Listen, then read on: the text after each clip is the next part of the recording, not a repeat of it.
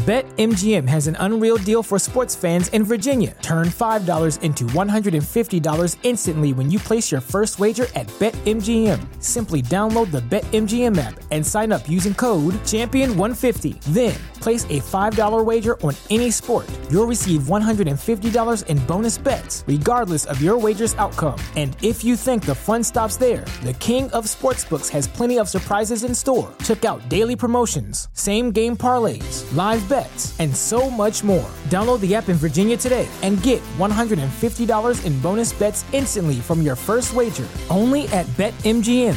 BetMGM and GameSense remind you to play responsibly. See BetMGM.com for terms. 21 plus only. Virginia only. New customer offer. Subject to eligibility requirements. Rewards are non-withdrawable bonus bets that expire in 7 days. Please gamble responsibly. Gambling problem? Call 1-800-GAMBLER. Promotional offer not available in Washington, D.C. Hey, what's up, Illegalites? Your boy Leroy here. I just wanted to pop in and give a little intro of my own. This is a 2-part bonus episode, and I'm involved in a collaboration with 13 other indie podcasters. We're all going to tell you some stories, just kind of short 10-minute ones, to give you a taste of our personalities. New year, new binge is the theme, and I'm doing this for 2 reasons. One is to showcase some of these other shows. There's some real talent out there, and maybe you'll find something you like, and that's cool. Everyone wins. The other is for me. I'm not going to pretend I'm totally selfless. These other podcasts are doing the same thing on their feeds, showcasing me, and hopefully that gives, that's illegal, some new ears. And I get some listeners that otherwise wouldn't have known I existed. You feel me? So I hope you enjoy. If this isn't your thing, it's all good, baby. Come back in a couple days when episode 122 drops in the style you're accustomed to. But if you are interested, enjoy. Here it is. New year, new binge. Welcome, true crime enthusiasts. I'm your host, Allison from Coffee and Cases podcast. And joining me today is the one, the only. I'm Johanna from Fresh Hell Podcast. Get ready for an episode packed with mystery, unsolved cases, intrigue, and a whole lot of new binge-worthy podcast recommendations to carry you into 2024. That's right, Johanna. New year, new binge is our theme today, and we're about to unveil some of the most mind-bending, informative, and impactful true crime podcasts to set the tone for 2024. First up on my list is a podcast that delves deep into unsolved mysteries and chilling crimes. Crime Lines. If you're into unraveling mysteries through timelines and meticulous research, Crime Lines is the podcast for you. It's like following the clues in a real-life detective investigation. So grab your detective hats, turn off the lights, and let's dive in. Hi, it's Charlie with Crime Lines here, and today I'm bringing you a case that is known most widely by 2 words, Baby Holly. So let's go ahead and get started with Harold Klaus, who went by his middle name Dean, and Tina Lynn. The 2 lived in New Smyrna Beach, Florida in the late 1970s, and they met through their siblings. Tina's brother was dating Dean's sister.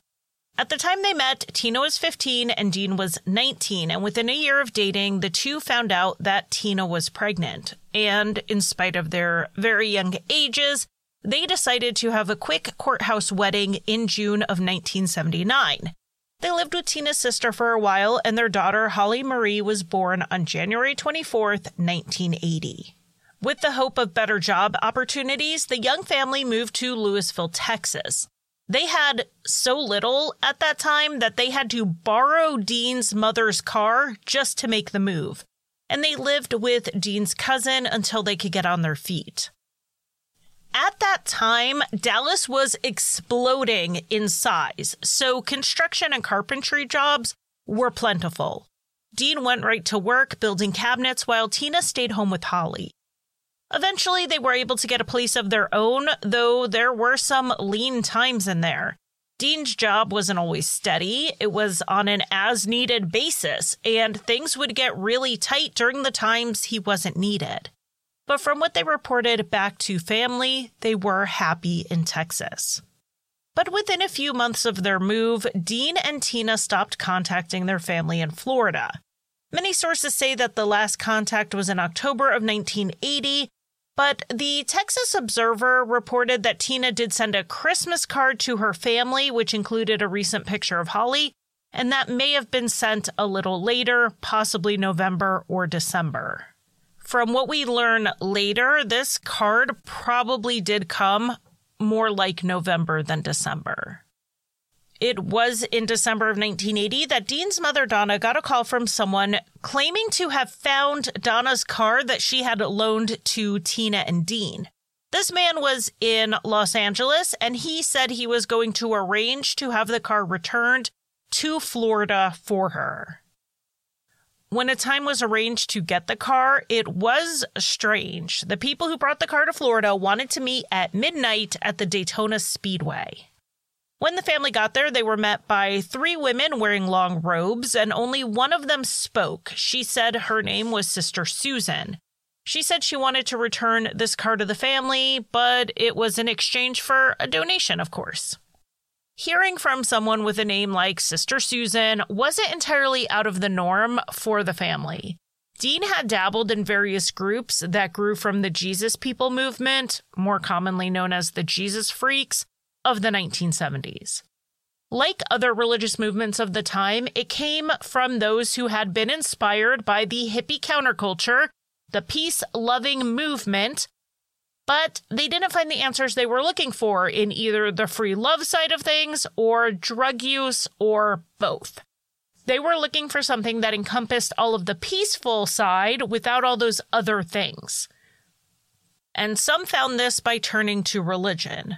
Not all of these religions were based in Christianity. The Hare Krishna are a good example, as many of their early American members were ex-hippies. Dean was more interested in the Christian groups, particularly the Jesus People movement.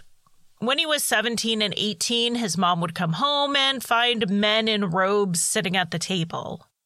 But Dean's interest in this declined as his relationship with Tina became more serious.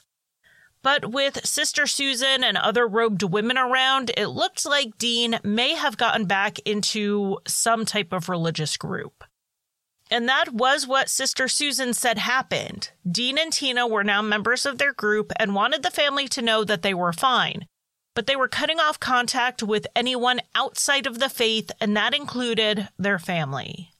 Sister Susan then had the gall to ask Donna for a $1,000 donation to get her car back. According to the Washington Post, the police had been alerted to the meeting and Sister Susan was taken into custody, though the police report about this has not been located as far as I know. It's not clear why they took Sister Susan into custody, maybe on suspicion of theft of the vehicle, but she was not held for long and did not go through any formal charges. At first, the family reluctantly accepted Sister Susan's story that the family had joined this religious group due to Dean's history dabbling with those types of organizations, and also Tina's sweet and trusting nature and her relatively young age would have also made her susceptible to a group like this. Frankly, it sounded like something they might do. But as time passed, it just didn't seem to sit right with Dean and Tina's parents. There's a difference between joining a church and joining a church that makes you cut off all contact with everyone you know. The first thing could have happened, but the second seemed wrong and out of character, especially as time passed. So Dean's mother, Donna, went to the police to report 22-year-old Dean, 18-year-old Tina, and the 1-year-old Holly missing, and she gave Louisville, Texas as their last known location. Donna told the police everything she knew, including the return of the car and the meeting with Sister Susan, and the police essentially told her that adults who choose to cut off contact with their family aren't missing people. Maybe they were in a cult, but that wasn't, as of yet, a police matter. So the parents were left to search for themselves. Though they couldn't get the police to see the family as missing people, they were able to get them listed with the Salvation Army. Now, I didn't know this, but the Salvation Army has their own family reunification program that they've been running since the late 1800s. Their goal is to bring together families who have lost touch with each other. But though the Salvation Army's Missing Persons program did actively search for the family, no solid leads about Dean, Tina, or Holly ever came to light. From 1980 until 2020, the families had no idea what happened. And then, investigative genetic genealogy solved the case.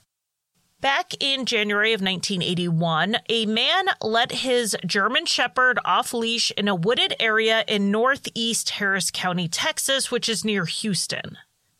The dog ran off and then came back with a human arm. The man called the police, who then searched the area, but they didn't find anything else. A week later, the same dog went out to this same area, and this time he came back with a hand. An even more thorough search was launched, and on Monday, January 12th, 1981, 2 bodies were found just about 100 feet off the road. At first, the authorities couldn't even tell gender due to the state of the remains, but it was later determined that they were male and female. They had been in the woods for at least 2 weeks and up to a few months. A pair of green gym shorts and a bloody towel were found near their bodies. It was determined that the couple had been murdered. The woman had been strangled and the man had been beaten to death. Reconstructions of their faces were made and their ages were young. The female was between 15 and 20 and the male was 18 to 25. Early investigative speculation was that the woman had been attacked and the man likely tried to defend her, which then turned the attacker or attackers on him. Though Tina and Dean's families tried to report them missing, the police wouldn't take the report, so they were not considered when the investigators were looking at missing persons reports in the area. When they were not identified, they were both buried and then known as the Harris County Does. In July of 2011, a cold case investigation took on the case of the Harris County Does, and they were both exhumed to get DNA samples. This was funded thanks to a grant from the National Institute of Justice to do DNA testing on unidentified murder victims, of which there were several in Harris County. Among them were victims of serial killer Dean Corll. As of this recording, only one set of remains from the Dean Corll case remain unidentified, and that case is being actively worked on. The DNA of the Harris County Does was entered into a national database, though they didn't expect to get a hit. The bodies had been found in early 1981, long before people's DNA was being collected into law enforcement databases. So even if one of them did have a criminal record, DNA wouldn't have been taken. But it was there ready to be used when they could use it. And they could in 2020 when they stopped trying to make a direct DNA match and instead tried to make a familial match. Identifinder International took the case and began building out the victims' family trees. They had 2 genealogists working on the case, one working on the male doe and one working on the female. The idea was that since they were found together, identifying one would get them to the other. And this worked. They were first able to find a family tree for the male doe that led them to a family with the last name Klaus out of Kentucky. These were cousins of the male victim. They then learned that the family line had moved to Florida and they were starting to get very close. They narrowed in on one line of the family tree through DNA, but then it was time to do some detective work. They called a woman named Debbie Brooks to ask her if she had a family member go missing in the early 1980s. Debbie was Dean's sister. When Debbie told them that her brother had been missing for a long time, they broke the news to her that they believed his body had been found back in 1981. Debbie mentioned that Dean's wife had gone missing at the same time and that her name was Tina. And so they told her that a woman's body had been found with Dean. So then Debbie asked the next logical question in her mind, what about the baby? To which the genealogist asked, what baby? Holly, who would have been 1 around the time the bodies were found, was still missing. She was not found with her parents' bodies, so they did a search for any infant and child doe cases that might match the timing and the circumstances, but they found none. There was always the possibility that Holly's body had been near her parents, but being smaller, it may have been taken by animals. But so long as her body hadn't been found, the family did have hope that she may still be alive and they would get to meet her one day. And that is exactly what happened. Unfortunately, that is the end of the time I have here today, so if you want to hear the details on how they found baby Holly as now a full-grown adult, you can search for Crime Lines in your favorite podcast app, and the episode came out on December 17th of 2023. So if you want to hear the rest, go check that out. And if not, just know that the good news is baby Holly was found alive and well. We usually don't have any kind of happy ending in a true crime case, not even a partial one, but in this case, thankfully we did. Advocacy, investigation, prevention, storytelling is their motto. And Sirens, a Southern true crime podcast, does all of that and more. It's a podcast that not only tells a gripping story, but advocates for justice. I'm Raven Rollins, and this is my Southern True Crime podcast where I discuss cases from my former hometown. Ada, Oklahoma paints itself as an average community, but its history of murder and corruption runs deeper than any story has ever told. You'll hear plenty of special guests, including authors and experts in their fields, who visit with me on each episode, as well as other cases in the southern states. With notorious and unknown cases alike, every victim sees the light on my show. This is Sirens, a true crime podcast. A life might end, but sometimes their case lives forever. Charlie Donnelly, the girl who was taken. In 1995, the movie Seven with Brad Pitt and Morgan Freeman was released. Top charting songs that year were Gangsta's Paradise by Coolio, Waterfalls by TLC, as well as Kiss from a Rose. On April 19th, 1995, Timothy McVeigh set off a bomb at the Alfred P. Murrah Federal Building in Oklahoma City, killing 168 people, including 8 federal marshals and 19 children. 680 others are wounded. For more information on that case, please check out our 3-part miniseries, Up in Smoke, where we discuss the bombing in detail as well as the events leading up to it, like the siege at Waco. 1995 was a historical year with white Broncos and even more tragedy. But before the year begins, we travel back to my hometown of Ada, Oklahoma, where 15-year-old Daniel Furr leaves home for the last time. Join me as I discuss this case with my co-host, Professor Amanda McNeely, as well as Daniel's mother and sister, Gail and Chelsea. I am Chelsea. I am Daniel's little sister, and we were 7 years apart. I was 8 years old when my brother was killed. It wasn't until after I graduated high school and pursued criminal justice that I started digging into my brother's case myself and really started investigating and looking at his case. Even though I was really young when Daniel was killed, I still remember him as being the pesky older brother, like chasing us around the house and with a purse strap and, you know, trying to attack us and being the ornery big brother. And so he was the typical big brother picking on us little kids. So I'm Gail Whitson. I'm Daniel's mother. I had Daniel when I was a senior in high school. Oh, you were a baby. I was a baby. Me and Grant Daniel kind of grew up together. Aw. Daniel was a very fun young kid, never gave me no trouble up until about a year before his death is when he started like hanging with the wrong crowd, getting with the wrong people.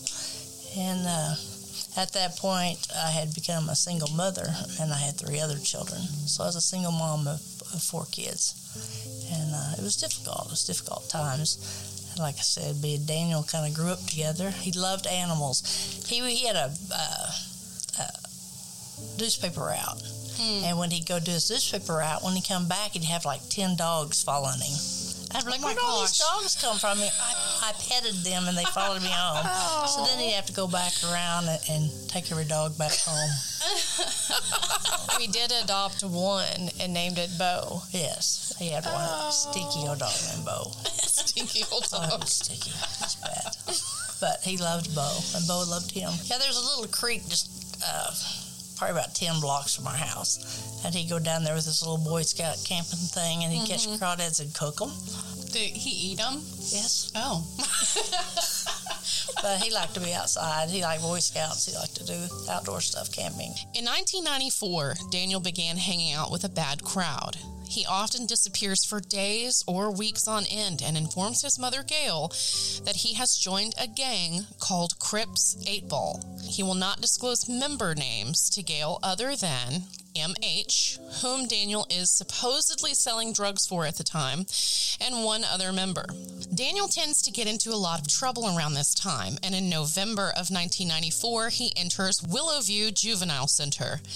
Daniel begins receiving death threats, telling Gail that, quote, they showed up with a message that if he talked, he would be killed, end quote. Daniel's stay in Willowview is 30 days long. Once he went up to the placement where he was, supposed to go, he stayed there 30 days. He started telling me, he said, I just wanted to see if I could do it.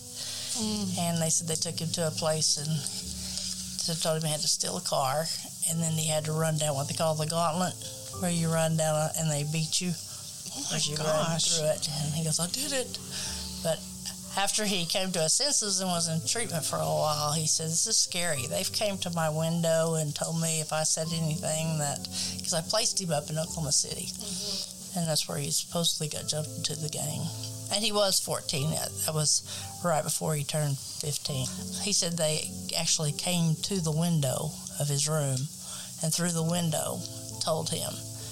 And that was just days after. In June of 1995, a childhood friend of Daniel, Will Call the Fourth Scout, tells me that he spoke with Daniel around this time. He says that Daniel told him that he thought he had made a group of guys very upset with him and they were making threats, but he wasn't too worried about it. The friend states that Daniel was actually in really good spirits and told him that he was happy and had been doing well. We jump to July 6th, 1995. Daniel was seen by Gail that morning. He was also seen at his grandmother's house that day. This is the day that Daniel and his father Harvey get into a fight. Daniel leaves Harvey's house, and this is the last time Harvey sees him alive. So my dad was out of town or out of state. While he was gone, Daniel was to stay with my mom. Daniel had broken the house and stolen some items from my dad. Upset my dad that he had broken and stolen something from him. He did confront Daniel about it, and they had gotten into an argument, and so then my dad left. And the bad thing about that is that's something my dad had always had to live with. He hated that was the last thing he said to his son. The words got heated or whatever.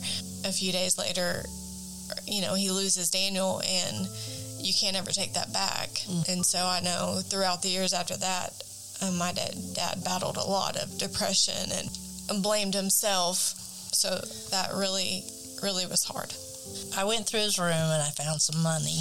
I found $85 that was stashed in his mattress.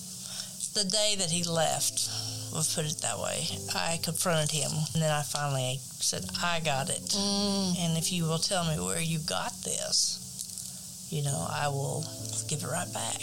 He said, just give my money, Mom. We got a big fight. So the last time I ever talked to my son, too, it was a big fight. And he walked down the street and away. And that was my last words with him, too. So I lived with a lot of regret on that, too.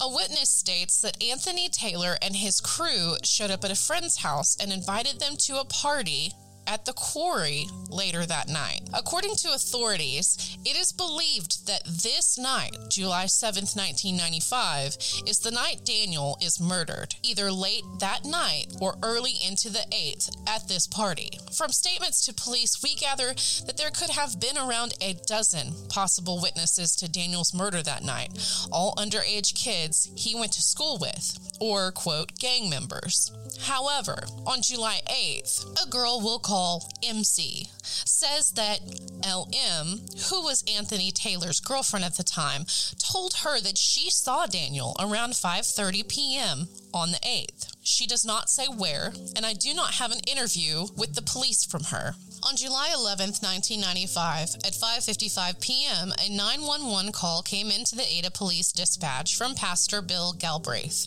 Bill, at the time, was the pastor for the First Presbyterian Church in Ada and the scout troop leader for Troop 9. He informed dispatch that several Boy Scouts from his troop, which was also Daniel's troop, had reported to him that they had found a body at the west side of the old brick plant, or quarry, just east of the church near the rock cliffs. Daniel was 5'10" and around 150 pounds. So reports of the body being 6 feet tall, weighing 160 pounds with long black hair and no facial hair. Age is approximated at 25 years old. And at the bottom, other descriptors are recorded, with height being 5'4" or 64 inches, and weight is noted at 92.5 pounds, along with the age of 15 and the race of white. It also says his hair is brown. These two descriptors are both on the same report, one at the top, one at the bottom. I think this is the important part for everybody to realize why we had so much doubt. I got an autopsy before the sheriff did. I had one in hand. I had somebody waiting up there at the ME's office for it. And it said 5'4". That's when I started questioning. And I saw a picture of the body, and the hair went along the shoulder to the end. And I said, just explain this long black hair to me. It seems that the body was found in the active decay stage, near the end of decomposition, with only advanced decay or skeletonization remaining, which would take around a month, even in the heat. So the ME did not note what stages the maggots were in, nor their shape, size, or color. Maggots can be present at any stage, but these factors can tell us how long they have been present. Since these things were not recorded, we cannot use them for etymology purposes. I questioned the medical examiner on that because I had took homicide investigation courses, just got out of them, and I said, you put the day of death, the day you found the body. He said, how else are we going to know? I said, the gestation of the maggots. And he said, we don't do that. For a homicide investigation, you need to know the time of death. I had questions, I had valid questions, and they would just tell me I was in denial. With all of this information, our team believes the body could have been dead for at least 2 weeks to a month, with no blood present at the scene other than one small leaf, and it's a suspected stabbing. We believe that there's a good chance that the body was killed somewhere else and then placed at this scene. This would also explain why, if the body was older than 2 weeks, no one found it in this spot prior, as we know that the Scouts regularly meet at the church every Tuesday and played around this spot each week, yet did not witness the body there in previous weeks. In August of 1996, Gail speaks with Daniel's dentist, Dr. Clark. Dr. Clark didn't believe that they could have matched ID with the records that he provided. He stated that an x-ray had not been done of Daniel's teeth since 1991, when Daniel was 11 years old. He said he would have lost teeth, and new ones would have grown in, so it would be unlikely that an ID could be made from them. Those x-rays from 1991 were the ones sent to the medical examiner's odontologist and used in the comparison and eventual ID of the body as Daniel. Clearly, the x-rays that were sent from Daniel's dentist was done when Daniel was 11 years old. There's a huge gap in between those times. We do have the official reports for that comparison. It's very light, and we agree. It seems unlikely a match could have been made from them. July of 2006. Daniel's family does a news story about possible exhumation of the body to test it to find out if it really was Daniel. The ME stated after it aired that they had a tissue sample from the body. The family is told they will need to obtain a court order for the samples. In January of 2007, the family calls the Texas lab to see how the testing is coming along. They are told then that they never received the samples from the medical examiner's office for comparison. So I called the ME's office and asked them, and they said, it's too decomposed. I said, I don't care. It belongs to me now. I have a court order. Will you please send it to my lab? And they can determine how decomposed it is. Right. And they said, no, you'll have to get another court order. And I was just, every time they did that to me, it knocked the breath out of me. They just kept knocking me off my feet. Family requested another court order to release the sample to the lab anyway. While they are waiting on this second court order, and 6 months later, Joe Glover finds samples from blood from the body in the basement of the courthouse in Ada, labeled as Daniel Furr. It is sealed in an evidence bag with a sample of DNA, a leaf with blood, and hair samples. The DNA and hair are sent to the lab and tested against Gail. That sample was confirmed to be Daniel's DNA. But where is the chain of custody for these samples? Why were they stored in the courthouse basement instead of the medical examiner's office or an official evidence locker? How did they have these samples after the medical examiner themselves stated that their samples were not viable and had no other samples? Was the body found at the quarry misidentified due to an overwhelmed system in the months after the Oklahoma City bombing? Why did the medical examiner report one physical finding of the body only to change it later? Why has the autopsy report been left pending for 28 years? To hear our full episode on Daniel's case, find the Sirens podcast streaming wherever you get your podcasts. You can also find Daniel's case in our new true crime book, Sins of the South, a true crime case collection to advocate for, anywhere you get your books online. Don't let Daniel be forgotten. Don't let his case grow colder.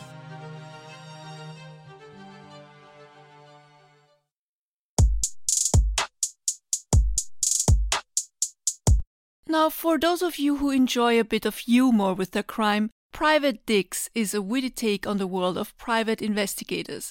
It's like detective work with a side of laughter. I got the opportunity to interview Jeff Mudgett. Jeff is the author of Bloodstains and has an 8-episode series on the History Channel named American Ripper. He's even done a TED Talk. Jeff is the great-great-grandson of Herman Webster Mudgett. To true crime people, we know that name well, but if you're not a true crime person, Herman Webster Mudgett is the real name for the infamous serial killer H.H. Holmes. This guy is widely considered America's first serial killer. He is the worst of the worst. H.H. Holmes built himself a murder castle in Chicago during the World's Fair in 1893. Holmes was also a career criminal with crimes including insurance fraud, check forging, horse theft, and, of course, murder. His number of victims vary from source to source. I've seen as high as 200 victims, and I've also seen as low as 9, even 1 for sure. And the reason Jeff's done a TED Talk and had a History Channel 8-episode limited series and written his book, Bloodstains, is not only because of the H.H. Holmes thing, but he also thinks that H.H. Holmes is or was Jack the Ripper as well. So enjoy the episode. Let me introduce you to everyone here. So we have Jeff Mudgett here today. You're a jack of all trades, Jeff. I was looking you up. You're an author. You're a TV star. Okay, History Channel TV star. You did a TED Talk. I didn't know that. You were on Sword and Scale. I didn't know that. I didn't listen to that. But that must have been years ago. Maybe I should give a background of you a little bit too. Great-great-grandson of the most evil American in history. Yeah. Great, huh? How proud to be. Yeah. That's crazy to me that, from my understanding, you got told this, like you didn't know this your whole life. Like, when did you find out that you were great-great-grandkid to H.H. Holmes? About 40. 40. I'm 38. It was a family dinner. I read about it in the book, which is, my revision is coming out here soon, which I'll introduce to all your listeners sometime in your show today. But it was a family dinner. And my grandmother her hobby was looking up our our direct descendancy lines, and my ancestors. And her belief all these years had been that it had been the infamous or famous, however you want to call it, Civil War General Robert E. Lee. Oh. All that. And she hired these professional teams to run it down professionally, and give her a full report, verified, certified, all that stuff. Spent a lot of money. That's crazy. I thought you were going to say she was like on ancestry.com, or something like that, but she got a whole team. Oh yeah. No, that was her deal. And that was a long, that was 25 years ago. I could be your grandfather. How old are you, Jeff, if you don't mind me asking? 66 here pretty quick. Yeah. There you go. So you could be my dad. You could be my grandpa if we were like, you don't know my mom. No, I'm just kidding. You never know. Well, I don't know. You look kind of cute. You look kind of cute. She might be pretty. There you go. Yeah. Yeah. So you're sitting around dinner and your grandma's trying to figure out from Robert E. Lee, because she's convinced of that, what happens next? Well, she sits us all down and she's spooning out her famous chicken dumplings, and we're all eager to dive in. And then she says, I've got something to tell you all. The pros came back to me and said that I need to take up another hobby. There's something I need to do differently now. And then she told us what they told her about. It wasn't Robert E. Lee. It was a man that, was every major newspaper in the 1890s was referring to as the devil. And it's, not just a criminal, the devil. For sure. And she said, and I looked it up, and then my brother was her assistant and all this stuff. He'd always been involved with it too. He jumped in and said, yeah, I did some research, and this was not a good man. And my grandfather's sitting there, and my grandfather was a very quiet, stoic man. I had very little relationship with him, and he's sitting there. I was watching him. You could, because this would have been his grandfather, right? Yeah, for sure. And he explodes at the table, Richard, and storms out of the room, but he's yelling at the family, that name will never be used in my house ever again, and storms out of the room. And we're all just kind of sitting there like, wow, we were just looking for apple pie, we weren't looking for this. You're writing Bloodstains, and then you find out while you're researching, what I find is the craziest thing. Yes, it's crazy that you're ancestor, but then you up the ante even more. What did you find out while researching H.H. Holmes that is crazy in the whole true crime? It's the one that people get just violently angry with me about, my theory about Holmes having been Jack the Ripper. Da, da, da. Jeff figures out that Holmes likely was Jack the Ripper. And that's what I'm doing a giant series on right now, is Jack the Ripper. Yeah, that's what history hired me to do with them. Yeah, for eight episodes. Yeah. That's so crazy. So what was the first piece of evidence when you were doing your research that put you towards this conclusion? Well, and I wasn't the first. Oh, no. There were other people, historians, that believed there was a connection. I didn't know that. With Holmes and being in London, selling body parts there, working to up his business. And then all of a sudden they started looking at his handwriting comparisons with some of the famous Jack the Ripper letters, the Dear Boss, the Saucy Jack letters, those.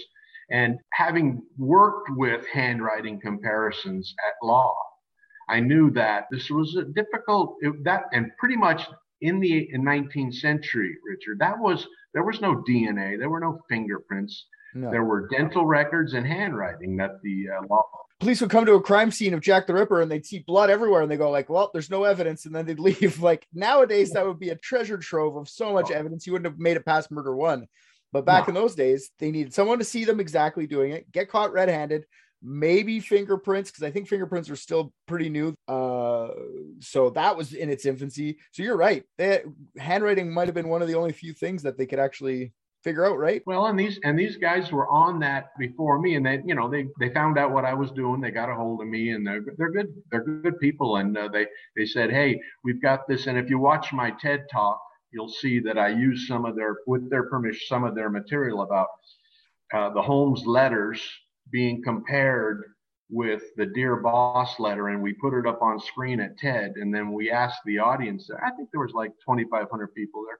But it was, we asked them, we know you're not in Scotland Yard. We know you're not in the FBI. Just look at this picture up here on the wall above me. Look at this. Well, what do you see there? And the whole audience went, it's the same handwriting. It definitely looks similar. I've seen your TED Talk. And I knew that wasn't going to go anywhere as far as history and proof. All right. Just somebody saying, hey, it looks the same. No.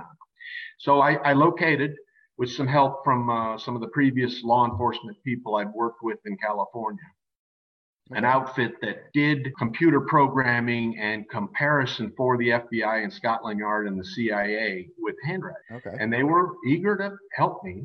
They compared the Dear Boss letter with the Holmes handwriting comparisons, and they came back with 97%. You were saying that even me, if I wrote two different letters, it probably wouldn't come back 97%. No, and they told me that, they were working with a font that was different now than back in the 19th century, and that if we really wanted to get this a direct match, we had to invest in them putting together a new program and doing it again. And they thought they probably could come out with 100%. So, all this all of a sudden slapping me in the face. Here we go. We got this evil man that all of a sudden is now possibly solving the most incredible true crime mystery that ever was. The first American serial killer with the first serial killer like that. Yeah. Jack, it just adds the whole new layer to the whole thing. So we have the Dear Boss, Saucy Jackie letter. They saying that matches too, because I know the Saucy Jackie and the Dear Boss, they think are written by, there's other people, not just you, that think it's written by Jack the Ripper, but there's also people that think they're written by some media men at the time to keep the whole story rolling, as if to keep business alive for the story, which I don't think a brutal murder like that needs letters being sent. I think they could have stayed in the papers for a bit anyway. All the historians realized when you look at it, Saucy Jack and Dear Boss are not written by the same man. No. So what they came up with was that Dear Boss was a journalistic hoax. Okay. Yeah. Because they wanted to go with Saucy Jack and the murders. For sure. And that's all ripperologists pretty much went that direction. And then they used to call journalistic hoax. So when these guys came back to me with, this isn't a journalistic hoax, this is probably your great-great-grandfather wrote this letter. And that led to the number 3 murder there, Richard. I don't know if you want to go this far into it, but sure. That was Catherine Eddowes. Catherine, yeah. Yeah, who the letter described what was going to happen to her when she was being killed. She's part of the double event, right? She's the second girl in the double event. Which, history has never actually sat down, and I'm trying to get the guys at the MGM Amazon to go with me on this. We're trying to sit down and show that it probably wasn't possible those two on the same night, 1 hour apart. I've been doing so much research on Jack the Ripper. I don't think Long Liz was killed by the same person. No, I don't either. Whitechapel was a disaster. Murders, rapes, robberies, theft, prostitution, everywhere. It wasn't that place. I wouldn't be shocked if that was just someone knowing Jack the Ripper's on the loose. I'm going to slit a throat. I can get away with it. Same thing with Mary Ann Kelly. I don't want to get too far into it. I think she might there's no way that's the same man, the Mary Ann Kelly. And I'm trying to show them that too, and how we can go into the MO and the evidence there and break that down. But the first two I'm convinced were by the same man. And then I'll give you an interesting story about it. While we were over there filming in London, and History didn't want to put this on the show. Well, I will take that, History Channel.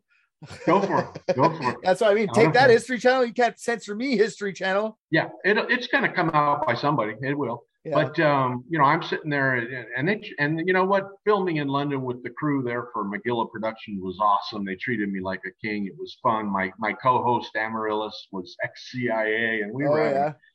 I used to call her Scully. She was X-Files. Yeah, I've seen some clips. I didn't want to watch it because I didn't want to ruin this interview. I'm going to watch them right after this. So I'm sitting there in the hotel bar. We finish producing all day long, and we're resting. And the crew's down in the pit, the fire pit of the hotel, planning on the next day's shoot. And these two fellas come up in suits and ties, and they walk up to me at the bar. Mr. Mudgett, we'd like to introduce ourselves. We're with Scotland Yard. Oh, I said, and I didn't ask to see their badge or anything. They could have been lying to me. I don't know. If that was me, Jeff, I'd be turning and running because I probably did something illegal the day before. Yeah. Well, I was worried about it. Here we're over there breaking down the UK, the English people's most, I don't know, talked about, favorite, I don't know, mystery Popular. of all time. You know? Yeah. They actually got very stoic and very solid, and they said, we just want you to know, we don't agree with what you're saying about Jack having been your great great grandfather, but we do agree with your theory that there was a copycat involved. It wasn't one man and five murders. And that's, that's right from there. And then they turn and walk off. If you want to listen to the rest of that hour-plus long interview with Jeff Mudgett, go over to Private Dicks and take a listen. Also, if you want to listen to the rest of our episodes, please do. Thanks for having us on the show, and we'll do this anytime we can. Love you. Peace. I gotta tell you about Factor, everybody. Factor is awesome, and they make eating better easy with their delicious, ready-to-eat meals. Do you like to save time? Of course you do.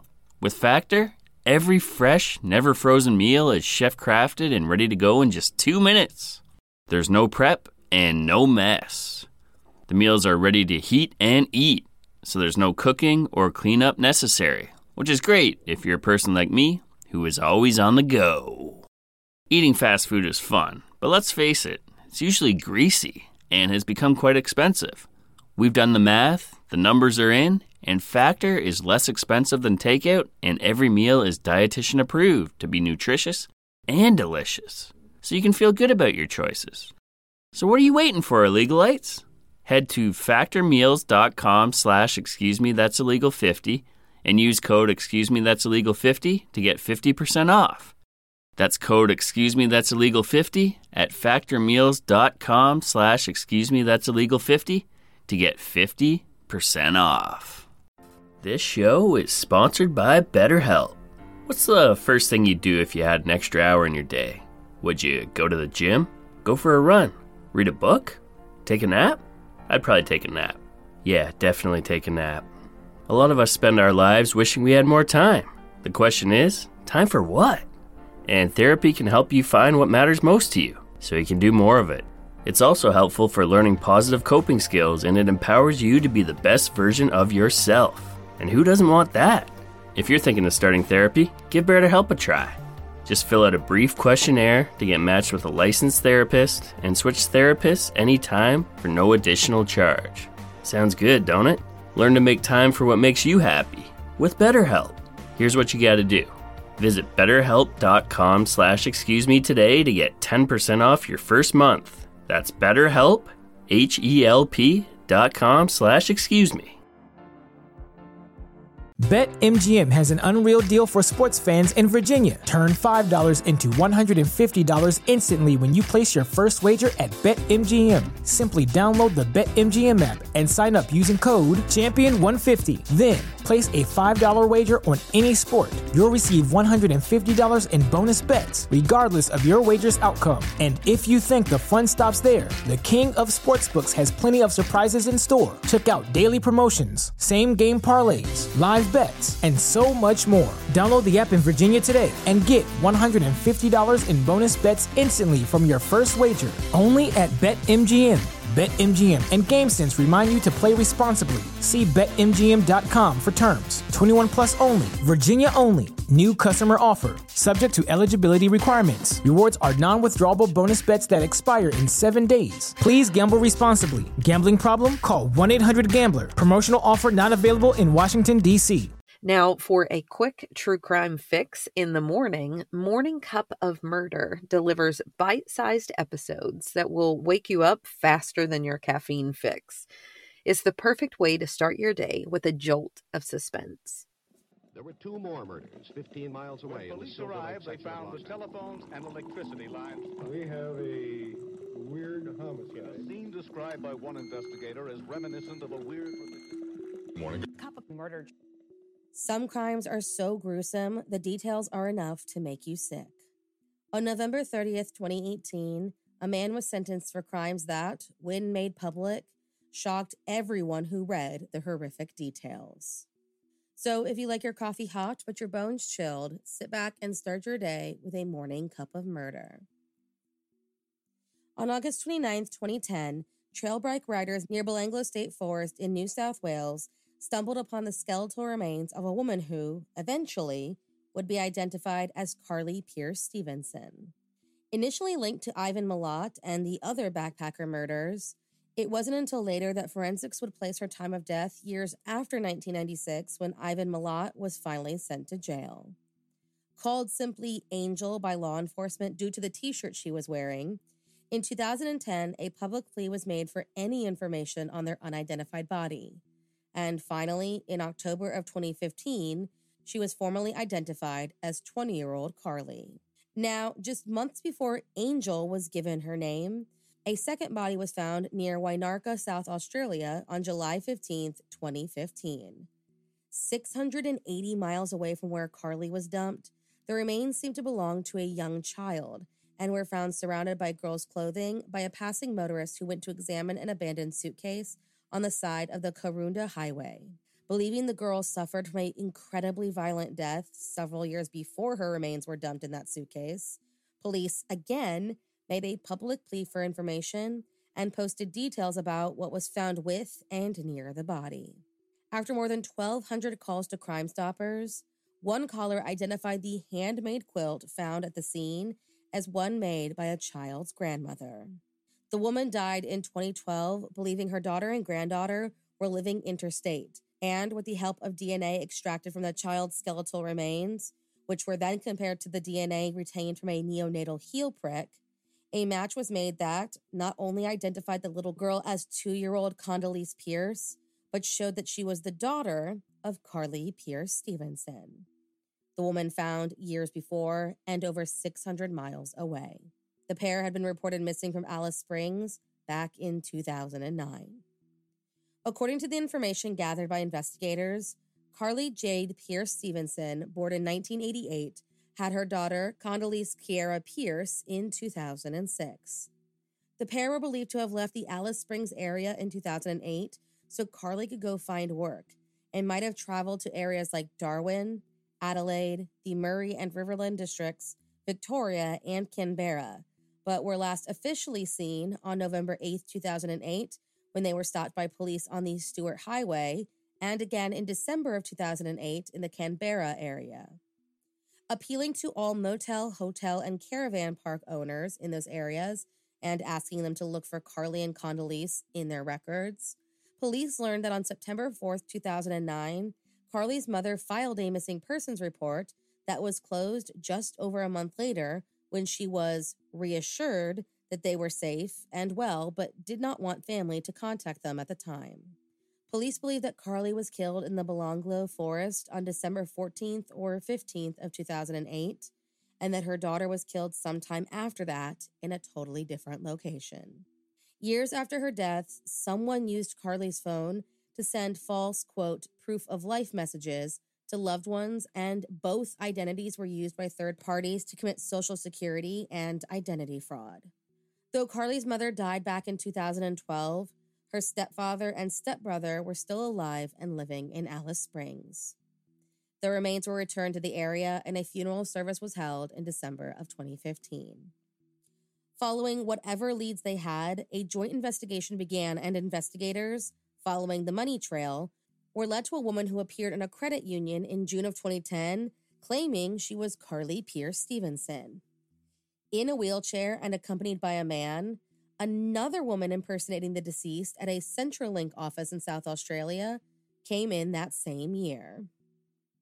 Within just days of releasing the identities of Carly and Condoleezza, police reported that they had several suspects and that one was already in jail awaiting sentencing on an unrelated charge. On October 28, 2015, 41-year-old Daniel James Holdham was arrested in Cessnock, New South Wales, and later charged with the murder of Carly Pierce Stevenson. According to the investigators, Daniel was in a relationship with a woman named Hazel Passmore, who allegedly stole the woman's identity just after the murder, and might have been in a relationship with Carly at the time of her death. Daniel, back in 2008, had been in an accident with a then-partner that resulted in the deaths of her 2 children and her leg being amputated. She is believed to be the woman who was impersonating Carly in the wheelchair.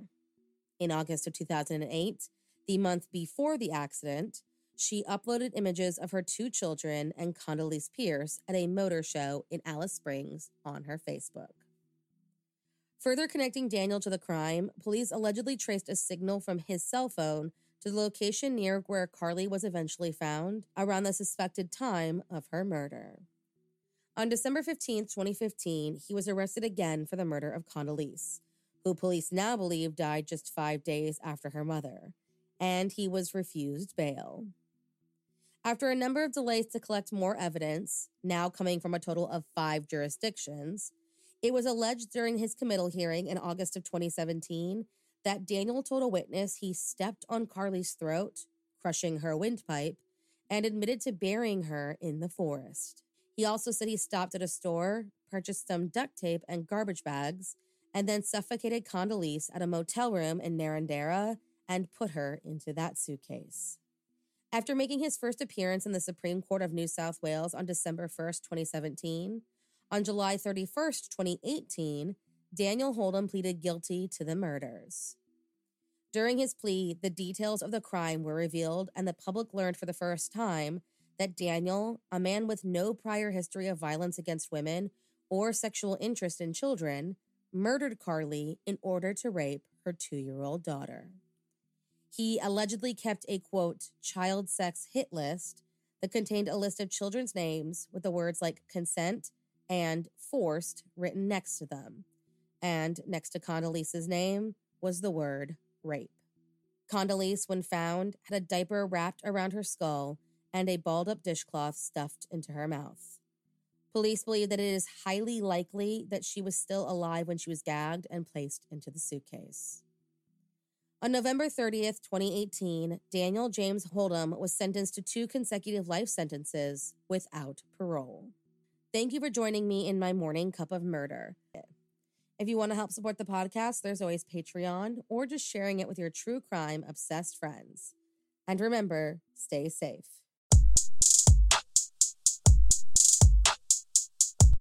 And for the true crime lovers intrigued by the unknown, Persons Unknown explores cases of unsolved murders and of disappearances. It's a deep dive into the mysteries that continue to baffle investigators both in Wales, where our host is based, and in the rest of the world. Persons Unknown is a true crime podcast dedicated to unsolved murders and missing persons cases from all over the world. I'm John, I live in Wales, UK, and I research, write and produce each episode. New episodes are released every other Monday. Cases I have covered recently include the disappearance of Robin Graham from California in 1970, the unsolved murder of Zegametsi Mogomotsi in Botswana, 1994, the 1973 unsolved murder of Brian McDermott in Northern Ireland, and the 2008 unsolved murder of Nartai Mallory Manning from Christchurch, New Zealand. The segment I'm sharing with you today is the beginning of the episode about the 1986 unsolved murder of Danuta Kaczmarska. Danuta was a Polish-born doctor living in Birmingham, UK. You can find the rest of the episode by searching for Persons Unknown in your podcast directory, or alternatively, you can follow the link in the show notes. There you will also find a transcript for the episode and a list of the sources I used. Thank you for listening.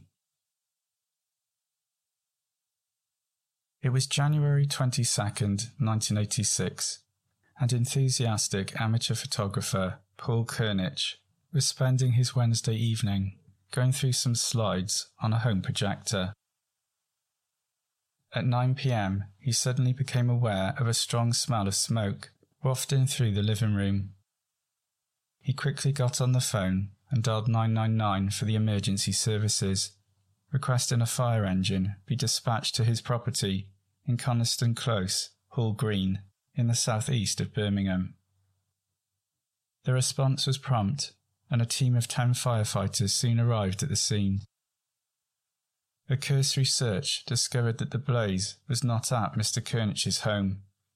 The smoke was coming from a house a few doors away, which belonged to a popular local GP, general practitioner, Dr. Danuta Kaczmarska. The firefighters donned breathing apparatus and approached the house. They found the front door locked, so forced entry to the property. Visibility was extremely poor, as the firefighters were enveloped in a thick black blanket of smoke. Even so, it was apparent that the fire was contained to the ground floor, specifically the kitchen. The blaze was able to be put out relatively quickly, within a matter of minutes. The crew began sorting through the wreckage of the fire to ascertain what had gone on and discover its cause. One firefighter crawled over a mound of cold and burnt debris, not knowing what it was. A short time later, at 10 p.m., it was discovered to be the charred remains of a human skeleton. Station Officer Steve Pierce, who was in charge of the operation, contacted detectives and the West Midlands Fire Investigation Team. They were dispatched swiftly, and an incident room was established at nearby Sparkhill Police Station. Attempts were made to formally identify the body. Police suspected the body to be the house owner, 52-year-old Danuta Kaczmarska. Dental records soon proved that this was correct. A pathology report showed that Danuta had been struck forcefully several times with a sharp, heavy object, probably a small axe or machete. 5 wounds had been administered to the back of the head, and at least 1 to the forehead. Later at the inquest, it was said a total of 7 blows were counted. Blood found on the walls testified that the attack had happened in the kitchen. The injuries to the head had rendered Danuta unconscious. The blow to the forehead had fractured the skull, and it was determined that Danuta would have died from this injury alone. However, she was still alive when doused in inflammable liquid and set alight. Before this had happened, Danuta had first been placed atop a pyre of pillows and bedding. A tea towel was found stuffed inside Danuta's mouth. It had been used to gag her and prevent any screams or calls for help from being heard. Though the following information was not released at the time, pathologist Dr. Keith Scott later revealed at the inquest that there were signs of a violent struggle. Danuta had fought back hard. Knives and food items were strewn around the body, as well as copious amounts of blood. There has never been any evidence released that suggests Danuta was sexually assaulted. Police were at a loss as to the motive for such a brutal slaying. Robbery seemed unlikely, as a large amount of cash and valuables were left untouched. Hundreds of pounds in notes and travellers' cheques were found all around the house. A newspaper article in the Birmingham Post in March 1997 later said that a total of £800 was discovered at the scene. P.C. Jackson, who was one of the first officers at the house on Coniston Close, said there was no sign of a break-in. Therefore it was speculated that Danuta may have known the killer. Within a day of the murder, police did say it was believed that Danuta had a number of male friends, and they were attempting to trace and speak with them. Danuta was born in Poland during the mid-1930s. Her father Stefan had been a judge there before emigrating with his family. I am unsure exactly when this happened, but by the mid-1980s, the Kaczmarskas had been in the country for decades.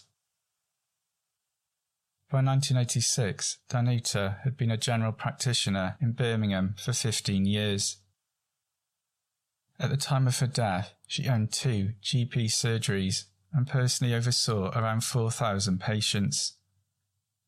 One surgery was on Westfield Road in Acox Green, and the other on Addison Road, Kings Heath.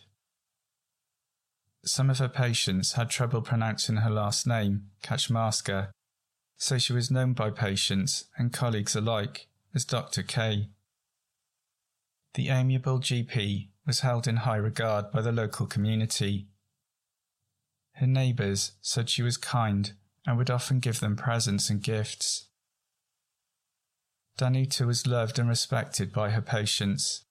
She often went the extra mile for them and counted many as friends. Danuta's parents lived in Birmingham too. Her father Stefan had been ill with cancer for some time, and her mother, Alina, is described in one press report as having been suffering stress due to the strain of caring for a terminally ill husband. In a particularly cruel turn of fate, Stefan passed away just 6 days after his daughter's murder. Danuta had at least one sister, Alicia, who was a social worker living in Newcastle in the north of England. She travelled down numerous times over the first few weeks of the investigation to provide valuable information to the police about Danuta's life. Confusingly, later newspaper reports from the 1990s refer to a sister named Irina, who was then living in the south of England. Both the Alicia and Irina mentioned have the same English surname. I'm guessing a married name, so I assume it is the same person, but for some reason she is referred to by different first names. Danuta was a wealthy woman. As well as the 2 surgeries and house in Greenhall, she also owned 2 cottages in Stratford-upon-Avon. I believe she may have owned another house in Birmingham too. Danuta enjoyed foreign holidays and went abroad 2 or 3 times a year. She had travelled extensively in India, China and Sri Lanka. When she died, Danuta left no will, so letters of administration were granted to her 76-year-old mother, Alina. Alina was left to decide what to do with her daughter's considerable estate. It totalled £202,384, the equivalent of over £500,000 today. To put this into perspective, the average house price in the UK in 1986 was a little over £30,000. A woman named Edna, who worked as a receptionist at Danuta's doctor's practice, spoke to the Birmingham Metro News about the murder. She was in complete shock and could not fathom what could have happened to have led to her beloved boss being killed in such a gruesome manner. What made this murder even more baffling and disconcerting was the fact that almost 4 years to the day, another body had been found at the same address, also having been unrecognisably burnt in a fire. To continue listening to the episode, follow the link in the show notes or search for Persons Unknown in your podcast app. Thank you for listening.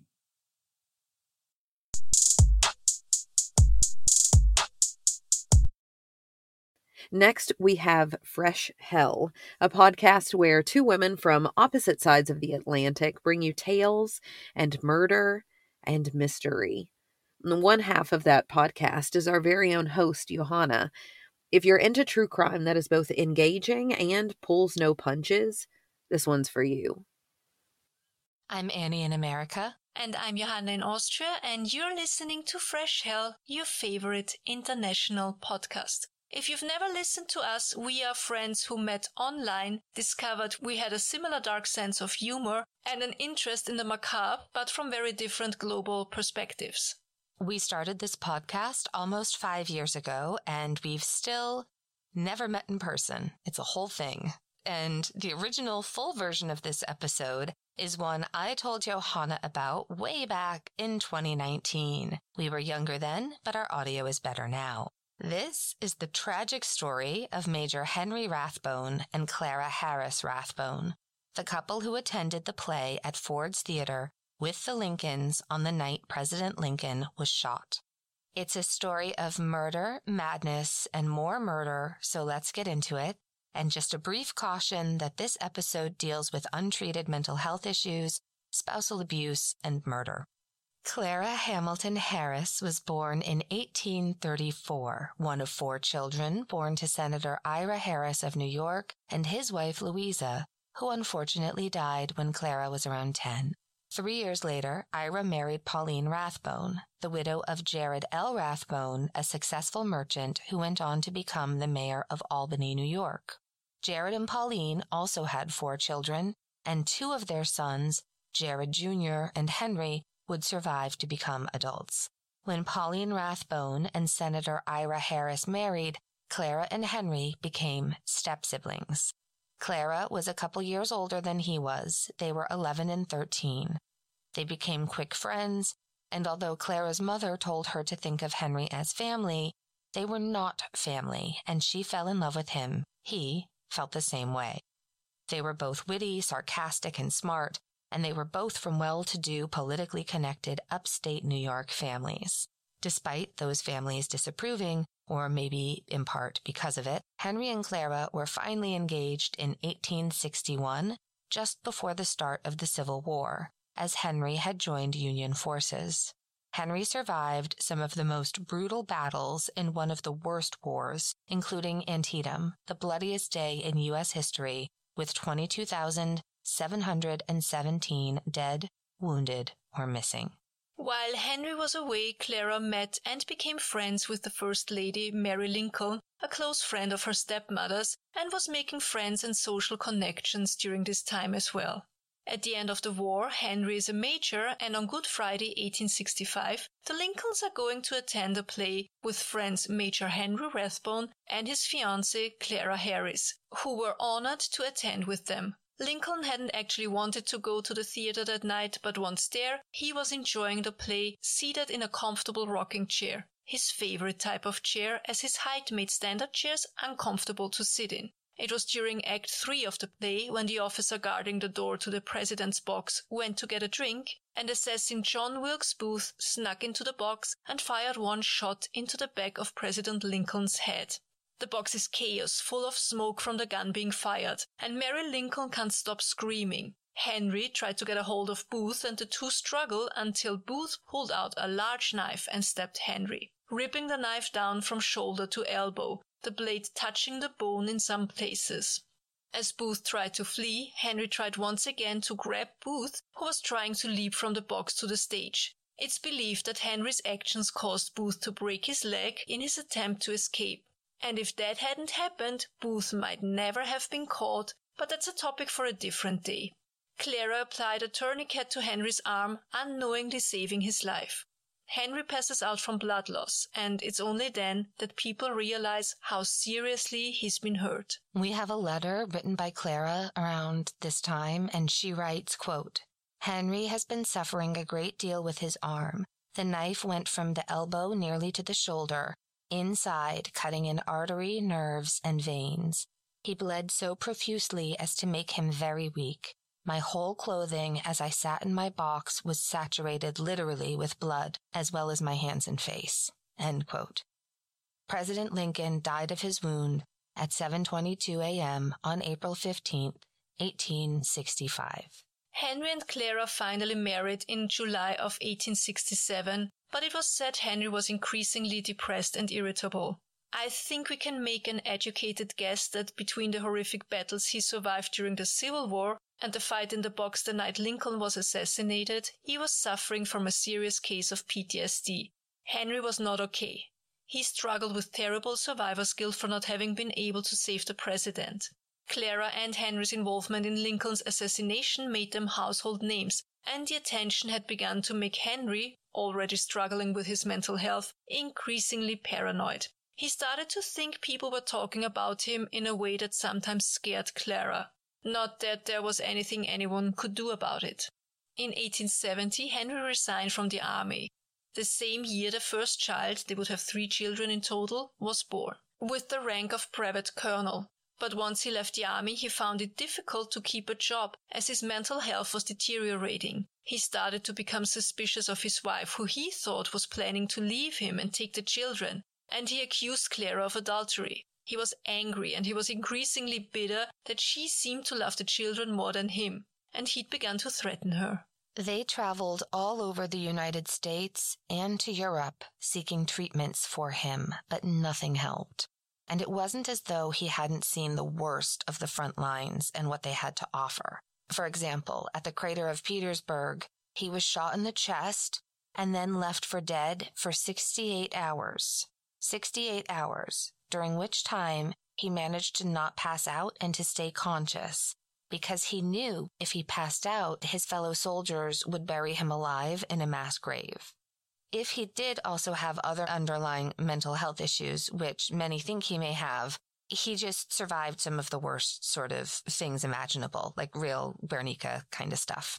Despite Henry's increasingly poor mental health, in 1882, President Arthur appointed him as the U.S. consul to the province of Hanover, and the family moved to Germany. Henry was drinking heavily, and he was regularly unfaithful, yet still convinced Clara was the one cheating.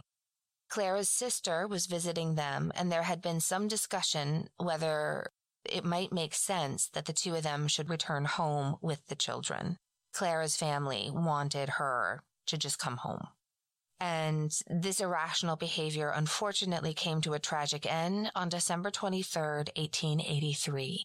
There are several accounts of the specifics, and we've chosen one from the Pall Mall Gazette, December 31st, 1883. Quote, "The murder of an American lady at Hanover. Further particulars have been received by telegraph at the London office. The telegram says, quote, though many details of the Rathbone tragedy are concealed from the public, enough is known to show that Mrs. Rathbone sacrificed herself in order to save the lives of her children. Colonel Rathbone was known in former years for his kindly, genial nature. He had, for the last 4 years, become melancholy, morose, and suspicious, and was subject to fits of uncontrollable passion. 4 years ago, he went to Carlsbad, hoping to be cured, but returned rather worse than better. Of late, his condition grew worse, and his fits of passion were more frequent, so that his family had discussed the wisdom of permitting his wife and the children to remain with him. Mrs. Rathbone appears to have been fully aware of the approaching crisis. She is by all described as a lady of exceptional character, gentle, loving, and untiring in her devotion to her husband. She lived only to watch over him. On the Sunday before the tragedy, Rathbone sat moodily at the table of the drawing-room for some hours, not speaking a word, but staring blankly before him. At 5:30 he rose from his bed, and passing out of his apartment with a light in one hand, a revolver in the other, he went to the door of the room where his little daughter Pauline slept, with her nurse. Knocking, he asked the nurse, "Is Pauline in bed?" "Yes," she answered. "Are the boys in their room?" "Yes." "Open the door. I want to see them." By this time, Mrs. Rathbone came out after him just as the nurse was opening the door. She said, "My dear husband, do calm yourself." And just as he was about to enter the room, she called out, "Nurse, lock the door, save the children. There's going to be some dreadful work." The nurse then closed the door while Mrs. Rathbone drew her husband away and appealed to him to go to rest. Hearing the door bolted and finding himself sworded, he turned around in a fit of ungovernable passion, seized his wife by the upper part of her arm, and dragged her by force into their bedroom. Mrs. Rathbone was heard appealing to her husband to let her live. Then shots were heard, succeeded by silence. On the door being burst open, Mrs. Rathbone was discovered lying on the bed covered with blood. She merely said to her sister, "He has killed us both at last," and then expired, without pain, in less than 5 minutes. She had received 2 pistol shots in the breast, but the fatal wound was inflicted by the blade of a dagger, which had pierced her heart. The colonel was lying on the floor, and remained for some time conscious, though wounded 5 times by the dagger, one cut reaching his lung. He asked for brandy, saying he was much hurt, but did not appear to know who had hurt him. He said, "Who could have done this? I don't think I have any enemies. He then asked where he was, but did not seem to remember that he was even in Hanover. When he was taken to the hospital for the first 2 nights, he asked piteously for his wife. Subsequently, he remembered what he had done and said he had a great provocation. He had got up, he said, and to his great surprise found all the children dressed, evidently with the intention of leaving him. This was a complete delusion. Everything, indeed, points to the conclusion that he was quite responsible for his actions. Dr. Gottlieb is convinced that his mind has been affected since the death of President Lincoln, when he received a wound in the arm from Booth's dagger, and he subsequently had a severe attack of brain fever. In case he should recover, he will be defended by the ex-Hanoverian minister, Windthorst. End quote. So, that's incredibly sad. He stabbed himself in the chest 5 times, but survived. The children went back to New York to live with Clara's brother, William Harris, who raised them. The judge found him insane, and he spent the rest of his life suffering terribly from extreme paranoia at an asylum in Hildesheim, Germany. He died there, aged 74, in 1911, and was buried beside his wife in the Hanover City Cemetery. In 1952, the Hanover City Cemetery, where Clara and Henry were buried, determined that they hadn't had any visitors to their graves, so they dug them up and disposed of their bones. We speak more in depth about their final resting place, the paranormal activity around their Washington home, and the curse of Clara's bloody dress she wore that night Lincoln was assassinated in the longer version of the story in episode 26. Thank you so much for joining us. And remember, if you're going through hell, keep going. Tschüss. Bye.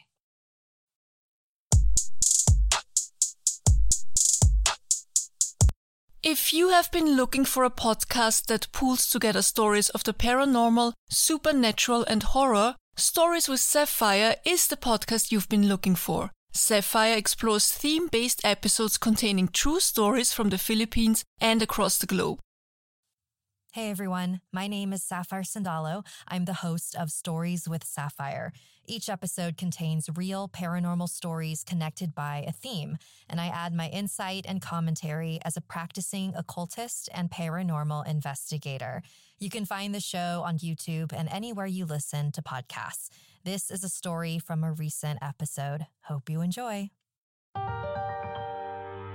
The Natural Exorcist, submitted by Anonymous. Hi, Sapphire. Because I was raised Southern Baptist in Detroit, it wasn't easy growing up seeing things or knowing things that were considered to be evil or demonic. In the Black community during the 90s, if the Bible says it's bad or wrong, then you didn't ask questions. This probably explains why I prefer to remain anonymous. My core group of friends were normal, and I had a secret group of friends that I felt comfortable talking about these experiences with. This story is actually the last time that we were all together. I changed their names, of course, and referenced their religions on purpose. I was about 15, and I was supposed to go to a sleepover. I don't remember if I was sick or busy, but I just know I didn't go. A few days later, I found out that they were playing with a Ouija board. I don't even like going into a house when I know a Ouija board is on the property, so I'm glad I didn't go. Since that sleepover, my friend Sam and I started noticing her older sister, Cassidy, was acting strange. Cassidy was about 2 years older and was, honestly, the ideal sister. She was always helpful, understanding, and just a genuinely good example of the perfect student, child, citizen, as far as we could tell. She had begun acting against their Catholic faith, started rebelling. Something was off. Our other friends, Sasha, who was Muslim, and Yoko, a Buddhist, noticed as well. When Cassidy became more verbally abusive towards her parents and began drawing weird symbols on her arms, we all started to think about that sleepover I missed. Apparently, Cassidy was the one that wanted to use the Ouija board.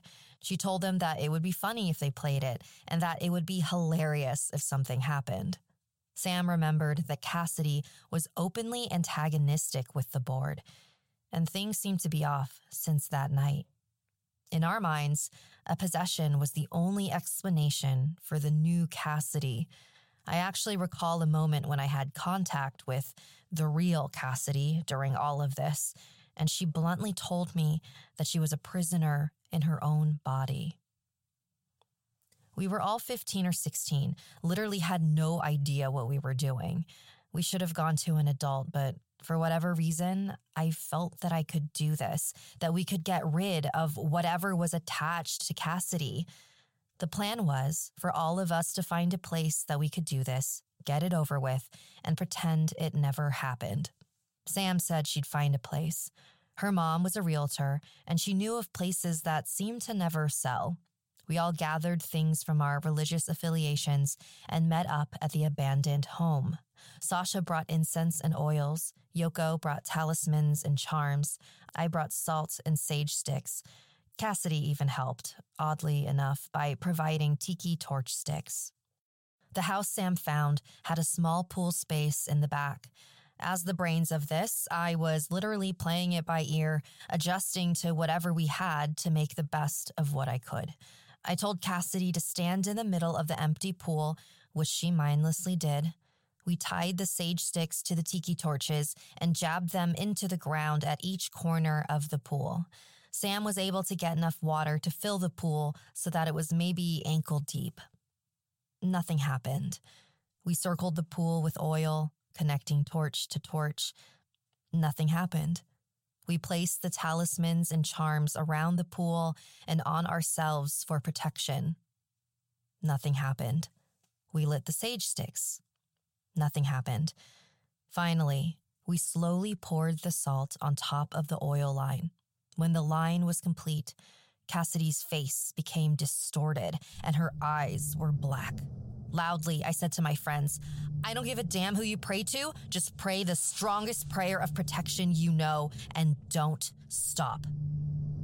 With fear in our voices, we loudly spoke the prayers we knew. Cassidy looked visibly agitated. When we collectively said, "Amen," it was at the top of our voices, and Cassidy's body went limp. She fell into the water, and I started freaking out. Where she previously stood was a black, shadowy figure with reddish eyes, glaring at me. It wasn't paying attention to anyone else. It was staring directly at me, as though my existence was an insult. Finally, I snapped out of it. I screamed for Cassidy, "Get the hell out of the water and run!" That's exactly what we all did. We took off. When we were back at Sam's house, no one said a word. We were still shaken. Yoko was the first to leave, then Sasha. I gave the sisters a small hug and walked out the house, taking the quick route home. For some reason, I felt that I'd be safer in my own home. I haven't seen any of them since that night. About 5 years later, I was talking to the pastor about everything. I was telling him that I felt that I was cursed and that I needed to figure out how to get rid of this. He said something that actually made me cry, and I'm crying now as I think back on it. God doesn't give curses. He gives gifts. You didn't seek this, but it's been there since birth, which is what makes this a gift. As for your so-called exorcism, you did horribly well. At that, he actually laughed. You got it out. Great. Why didn't you tell the demon where to go? I didn't think about that. I just wanted to help my friend. And this is why you guys should have gone to an adult. I felt a little better, but what he said next was what really hit hard. For someone that had never done this, you really seemed to have a good idea of what to do, though. You never sought this information out, right? I shook my head. Is anyone else in your family like this? Well, my grandmother, who died when I was 16, she was like this. Her mother, too. And to my knowledge, my great-grandmother, but she died before I was born. I think you're experiencing genetic memory. Roughly speaking, This is something that happens when you seem to have knowledge of something, but you're not sure how you know it. I think God is allowing your great-grandmother to positively impact your gift. I moved away from Detroit a few years later. I still have experiences where I seem to know about various paranormal or spiritual things with no idea of how I know it. I've even heard my grandmother's voice guiding me through a few of them. I'm interested to see what you make of this, or if you have had a similar experience. Maybe not the exorcism, but with genetic memory. Be blessed.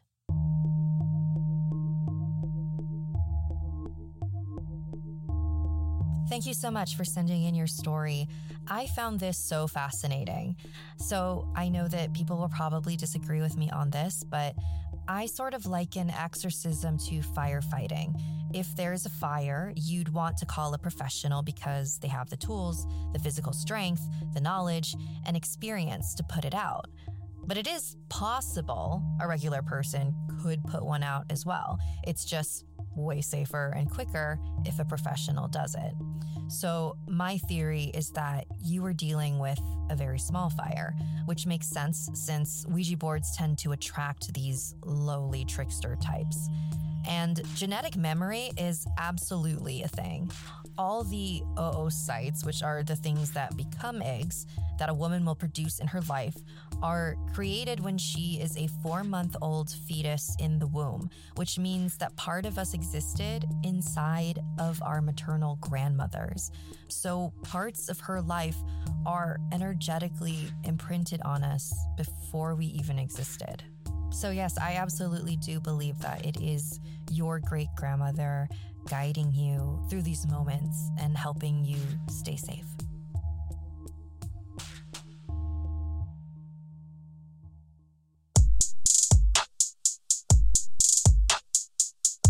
And there you have it, listeners, a fantastic list to kick off your new year, new binge listening. Thanks for tuning in, and be sure to follow all of the podcasts you enjoyed so you will never miss an episode.